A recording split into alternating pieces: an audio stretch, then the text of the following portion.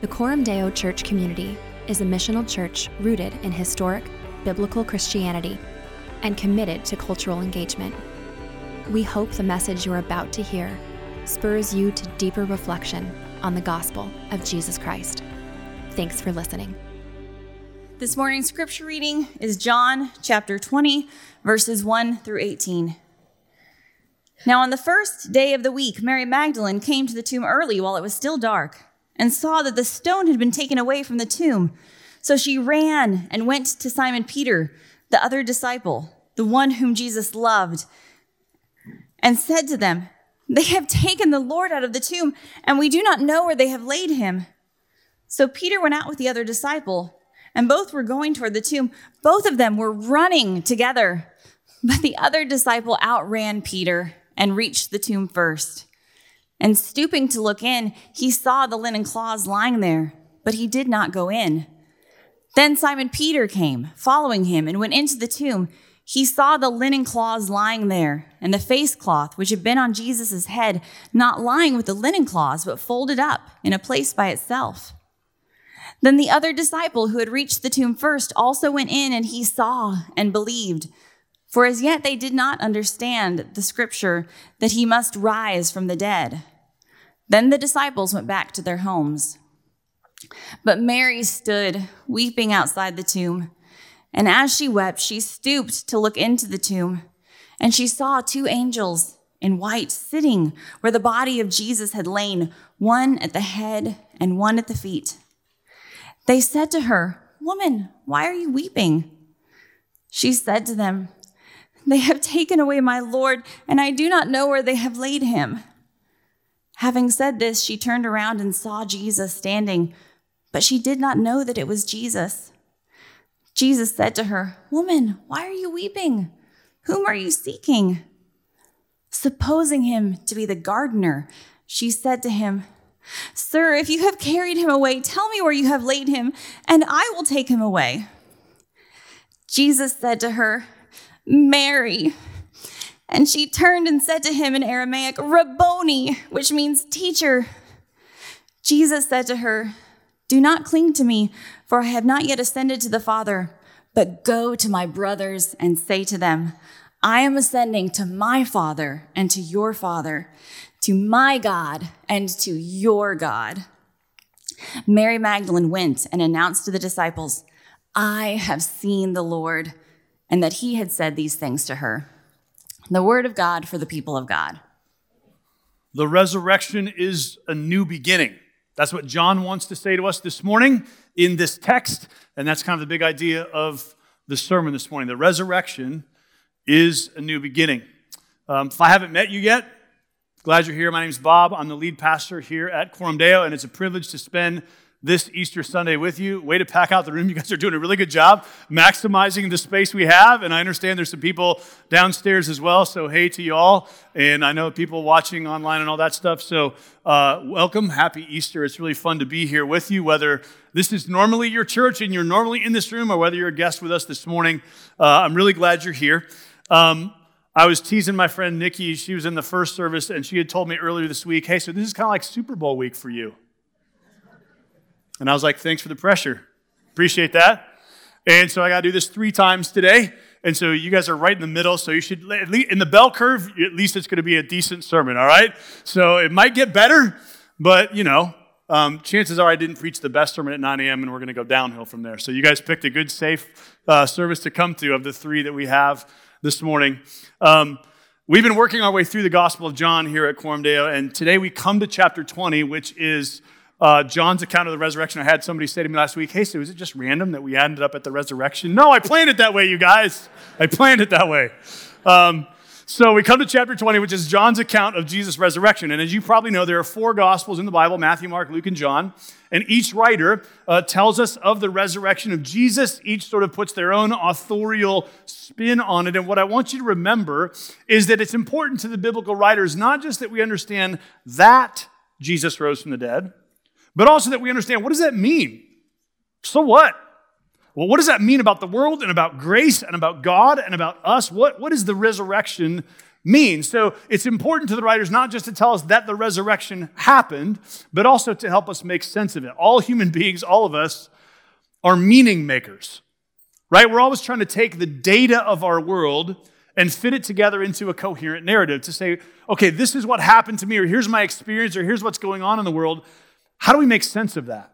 That's how we just naturally operate. And the same is true with the resurrection. It's not just important this morning that you know that Jesus rose from the dead, though that is good news. It's also important to understand, what do we do with that? How do we make sense of it? Well, what John wants you to understand is that the resurrection is a new beginning. And in the way that John particularly tells the story, it's clear that this is one of the themes he wants us to grasp. The resurrection is a new beginning. It's a new beginning for the world, it's a new beginning for the disciples, and it's a new beginning for you and me. So let's take a look at John chapter 20. If you have a Bible, if you're using one of the Bibles under the seat in this room, you'll find it on page 852. And you'll also see the slides on the screen if you want to follow along that way. John chapter 20, verse 1. The resurrection is a new beginning, first of all, for the world. Let's read the text. John 20, verse 1. Now, on the first day of the week. Don't move past that too fast. The first day of the week is, after all, kind of a little new beginning, isn't it? I mean, you're all going to get up tomorrow and you're going to go to work, or you're going to go to school, or you're going to go about whatever a normal Monday looks like for you. And in some sense, it's going to be like every Monday this month and every Monday this year. But in another sense, it's new, right? You don't know what's going to happen tomorrow yet. There's new things that are going to be asked of you and new things that are required of you. Every week of our lives is kind of a little new beginning. And John wants you to recognize the first thing you need to know about the resurrection of Jesus is it took place on the first day of the week. Do you know what one of the strongest arguments for the historicity of Jesus' resurrection is? One of the strongest arguments that this actually happened is the fact that shortly after it happened, little communities of Jewish Christians all throughout the Roman Empire began meeting together to read the Word of God and to share a meal and to celebrate the resurrection of Christ. And without exception, they all met on Sunday, the first day of the week. That might not seem dramatic to you because in our culture, Sunday is sort of a day when people traditionally have gone to church. But keep in mind that all of Jesus' early disciples were Jewish. And to the Jewish people, the sacred day, the holy day, the day set apart for the worship of God was the Sabbath, Saturday, the last day of the week. I mean, keep in mind that when we read the account of Jesus' crucifixion, right, the Jewish leaders don't mind condemning Jesus to death. They don't mind asking Pilate to hang him on the cross. They just want to be sure that he's off the cross by the end of the Sabbath so it doesn't ruin the Sabbath observance. That's how scrupulous they are about the importance of Sabbath day worship. And yet throughout the Roman Empire, suddenly after Jesus rose from the dead, there's all these little communities of Christians gathering together on the first day of the week. Keep in mind, that was not the weekend. They didn't get the day off from work. It wasn't like the end of a week or the beginning of a new week. It was a day in the calendar that they all made sacrifices to worship Jesus on. Why? Because the resurrection happened on the first day of the week. And they understood this is an event that changes history. This changes even the day on which we would gather to worship. So, it's the first day of the week. On the first day of the week, Mary Magdalene came to the tomb early while it was still dark. I'm trying to help you attend not just to the story John is telling, but to the way that he is telling it. He's not just telling you here the time of day. Keep in mind that in chapter 1, as John begins his gospel, he begins it with these words, "In the beginning was the Word." And intentionally, he's trying to cast your mind back to Genesis chapter 1, which begins with the same phrase, "in the beginning." Genesis 1 verse 2 says this, "The earth was without form and void, and darkness was over the face of the earth." So in the beginning, it was dark. And then God said, "Let there be light." And in this new beginning that John is telling us about, it is dark. But very soon, it will be light. Keep in mind also that the story of Genesis begins with a man and a woman in a garden. And the story John is telling us of the resurrection is a man and a woman in a garden. This is not accidental. John is telling us very astutely, very artistically, and very cleverly that this is a new beginning for the world. The resurrection of Jesus is the beginning of a new creation. Things are starting over again. This is how the New Testament writers came to believe that Jesus is the second Adam. The book of Romans states this explicitly, that just as there was the first Adam who by his disobedience cast all of humanity into sin, Jesus has come as the second Adam who by his obedience is inaugurating a new humanity. And just like all of us by birth are caught up in the old humanity under Adam, all of us by new birth are invited into the new humanity that begins with Jesus and with his resurrection. The good news of the gospel is not that God is going to take us out of this world. The good news of the gospel is that God is coming to renew this world. And the resurrection of Jesus is the beginning of that renewal. The resurrection of Jesus means the kingdom of God has now come and the new creation has now begun. And so nothing from this point forward is quite the same. This is why it matters to John, by the way, that Jesus rose bodily. This is why in his account, everything is so granular and so material. He tells us about the empty tomb, the rolled away stone, the rolled up grave clothes, the disciples running. Everything is very tangible and earthy because John is telling you this is the beginning of new creation. The resurrection is a new beginning for the world. John very much wants you to understand that just as in the beginning it was dark and then God said, "Let there be light," that in this new beginning, in the darkness of a new day, of a new week, Jesus got up out of the grave and that began a whole new world. The resurrection is a new beginning for the world. Notice second, though, that the resurrection is a new beginning for the disciples. So Mary Magdalene goes to the tomb first. She comes back and tells the disciples that Jesus' body is gone. And let's pick up the story. In verse 6, Peter and the other disciple, whoever that is, go running to the tomb. It's probably John. It's his sort of oblique way of referring to himself. Verse 6, then Simon Peter came, following him, and went into the tomb. He saw the linen cloths lying there and the face cloth, which had been on Jesus' head, not lying with the linen cloths, but folded up in a place by itself. Then the other disciple who had reached the tomb first also went in, and he saw and believed. I want you to think about what a weird statement that is. Here's why it should strike you as weird. Because these are disciples. They've already believed in Jesus. In fact, they've left things behind to follow Jesus. Back in John 6, his disciples professed together, "We believe and have come to know that you are the Holy One of God." So how is his belief in this moment different from his belief before this moment? Well, the text goes on to tell us in verse 9, for as yet they did not understand the scripture that he must rise from the dead.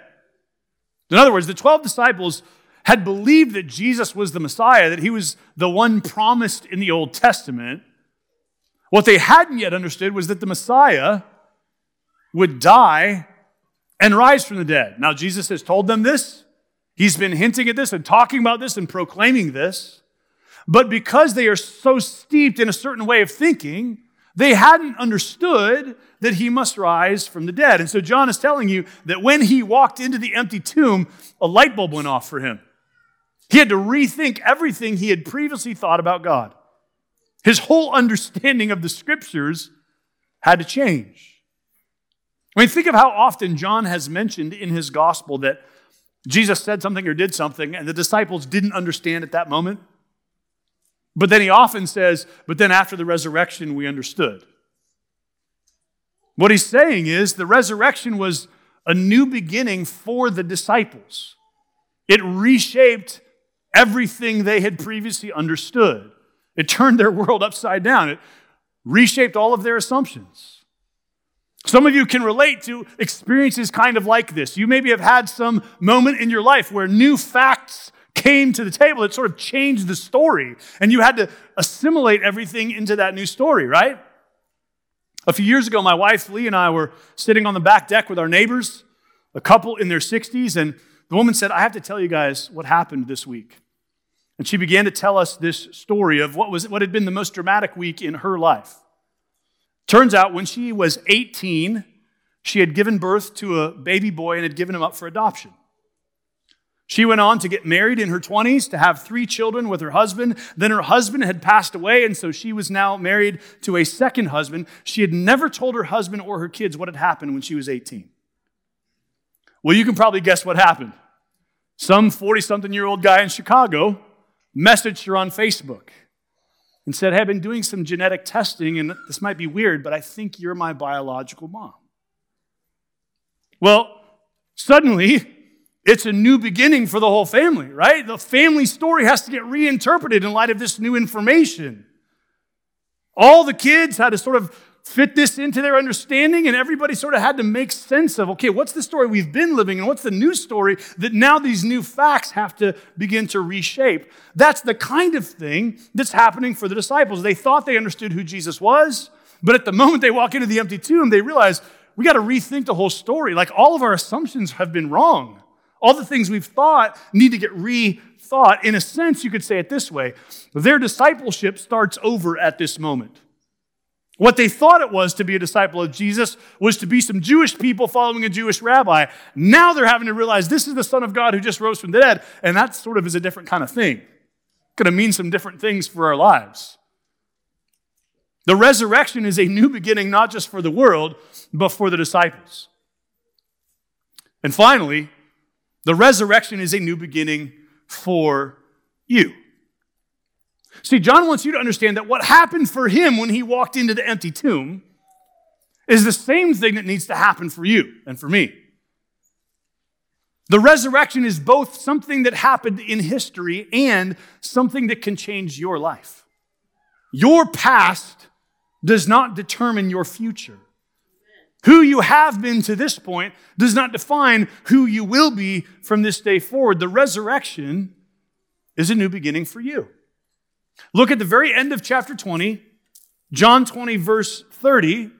John writes this, now Jesus did many other signs in the presence of the disciples, which are not written in this book, but these are written so that you may believe that Jesus is the Christ, the Son of God, and that by believing, you may have life in his name. I want you to just hear John addressing you personally. As the writer, he's now stepping out of, let me tell you the story of all that happened in Jesus' life and death, and he's saying, hey, I'm writing this for you. I'm writing this because I want it to do something in you. I want something to happen in you. The most tragic mistake people make when it comes to the resurrection is to hear about the resurrection of Jesus and to sort of leave it out here as a fact of history, as a data point of the story of the world. But John is saying the resurrection is meant to do something in you. It's meant to move you to believe that Jesus is the Christ, the Son of God. In other words, the resurrection vindicates everything Jesus has said about himself. If he rose from the dead, that confirms that he is both the Messiah, the fulfillment of the Old Testament hopes, and the Son of God, one who is divine. And that means he can change everything about you. That means this isn't just a story about something that happened a long time ago. This is a story about what God is doing in the actual world. And if God is at work in the world of your life and mine, that means God's power exists and is here to change your life and mine, even right now. But that kind of change doesn't happen automatically. Hold your finger in John 20 and flip over to the book of 2 Peter at the very end of the New Testament. 2 Peter chapter 3. You can find it on page 958 if you're using one of those little Bibles under your seat. Listen to what Peter says. He writes, scoffers will come in the last days with scoffing, following their own sinful desires. They will say, where is the promise of his coming? For ever since the fathers fell asleep, all things are continuing as they were from the beginning of creation. The temptation that every one of us faces is to believe that nothing really changes. That the world is the same as it's always been. That ever since things began way back in the beginning, everything has kind of always been the same, and there's no such thing as a new beginning. What Peter's describing is the cynicism that says nothing really ever changes. Life doesn't change. The world doesn't change. People don't change. Circumstances don't change. I can't change. And let's be honest, life gives us plenty of reasons for cynicism, doesn't it? I mean, we don't become cynical because it's just an interesting journey. We grow cynical because life can make us that way. Things happen in life that disappoint our expectations and that seem to say, man, the world is a hard place to live. Maybe you used to be full of joy and optimism about your prospects in life, but as time has gone on, you feel the walls closing in on you, and life just hasn't turned out the way you planned. Or maybe you got married with a heart full of hope and high expectations, and now it feels like your marriage is dying. Or maybe you poured your life into loving and raising your kids, and now they're making life choices that fill you with grief and despair. Or maybe you've done your best to cultivate friendship and really build meaningful community, but now it seems like your relationships are kind of falling apart around you. Or maybe you thought you'd finally turned a corner emotionally and mentally in your well-being, but now it feels like you're right back again in the same old pit. We don't grow cynical because we want to. We grow cynical because life is hard. And because when we face the difficulties of life, it's real tempting to believe nothing really ever changes.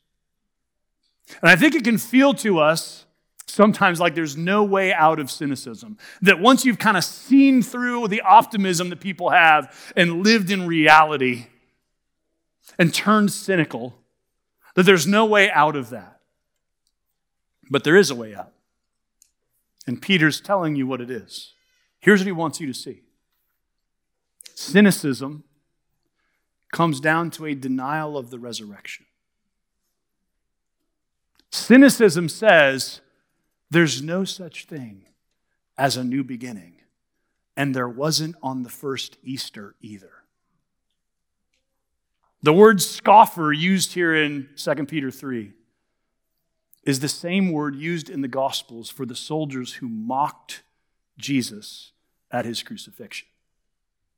When you and I say, even if we just say it in our internal dialogue, when we say, ever since the beginning, all things are just continuing the way they've always been, what we're really saying is nothing changed on Easter Sunday. See, there are only two possible worlds you can live in. A world where the resurrection didn't happen, or a world where it did happen. And cynicism is choosing to live as though the resurrection didn't happen. And John is telling you, that's not the real world. The tomb was empty. The grave clothes were set aside. The real world is the world that began anew on the day Jesus rose from the dead. The resurrection is a new beginning for the world. It was a new beginning for the first disciples, and it can be a new beginning for you as well.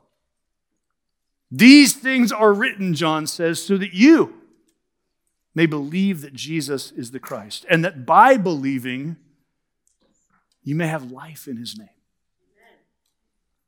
Yes, eternal life in fellowship with God, but also life now. Life instead of the deadness and coldness of cynicism. Life that believes there really is such thing as a new beginning. The power of God really is at work in the world. Listen, I think there are a lot of us who need a new beginning this morning. Some of you who need a new beginning are non-Christians, and you need the new beginning of coming for the first time to embrace Jesus Christ in faith and trust. of repenting of your sin and embracing the forgiveness Jesus offers. What a great moment this Easter Sunday to come to Jesus in faith. But listen, many of you are Christians who nevertheless need a new beginning, right? Because though you might believe in the resurrection in the sense that it's part of your creed, you profess it, the reality is there's some area of your life where you've just decided there's not hope in this area. There's no such thing as new life in this area. There's no new beginning here, so I might as well stop hoping. And wherever that place is in your life, John wants to say to you this morning, hey, that's the place where God wants to meet you. That's the place where you need life, where there's deadness or coldness or hardness or lifelessness in your soul that Jesus means to come and meet. And that just like Jesus crawled out of the tomb on Easter Sunday morning, that same power, that same life can flow into your life. That's why John is writing. He's not just writing so you can believe in Jesus and know that you're going to heaven someday. He's writing so you can believe in Jesus and have life now. And no longer live with that mindset that says everything's kind of always the same. But rather live with a mindset that says the power of God really does go to work in this world. This world that we live in is the world where Jesus got up out of the grave. That is what's true. That is what is real. That is what God does in the world. And that's what God can do in your world. So I wonder if this morning we could be honest enough to come before God with the cynicism, the despair, the discouragement, the unfaith in your heart and in mine.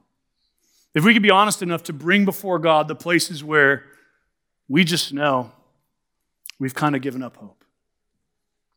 And if we might come to him in repentance and faith, asking him to give us a fresh sense of the power and purpose and beauty of resurrection life. So would you pray with me now? And let's bring our hearts before him. Jesus, thank you that you got up out of the grave. Thank you that the resurrection happened in time and space and history. Thank you that we can sit here this morning and say Jesus rose from the dead, historically, bodily. But thank you also that John is reminding us that that means the world has begun again. That there really is such a thing as new life and new hope and refreshed joy and new optimism and renewed faith. And so we bring before you our cold, tired, dead hearts this morning. Bring to you all the places in our lives where we've just chosen to believe that nothing's really going to change. And we ask that you would meet us in our cynicism and in our despair.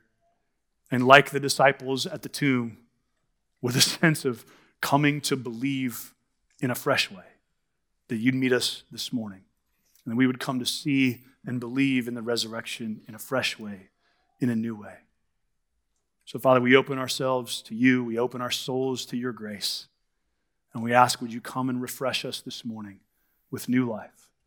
And for those who are within the sound of my voice right now, who have never come to Jesus in faith in the first place, would you let today be the day where your Spirit invites them, draws them in to faith and trust in a resurrected Savior? We pray for our good and for your glory. Amen.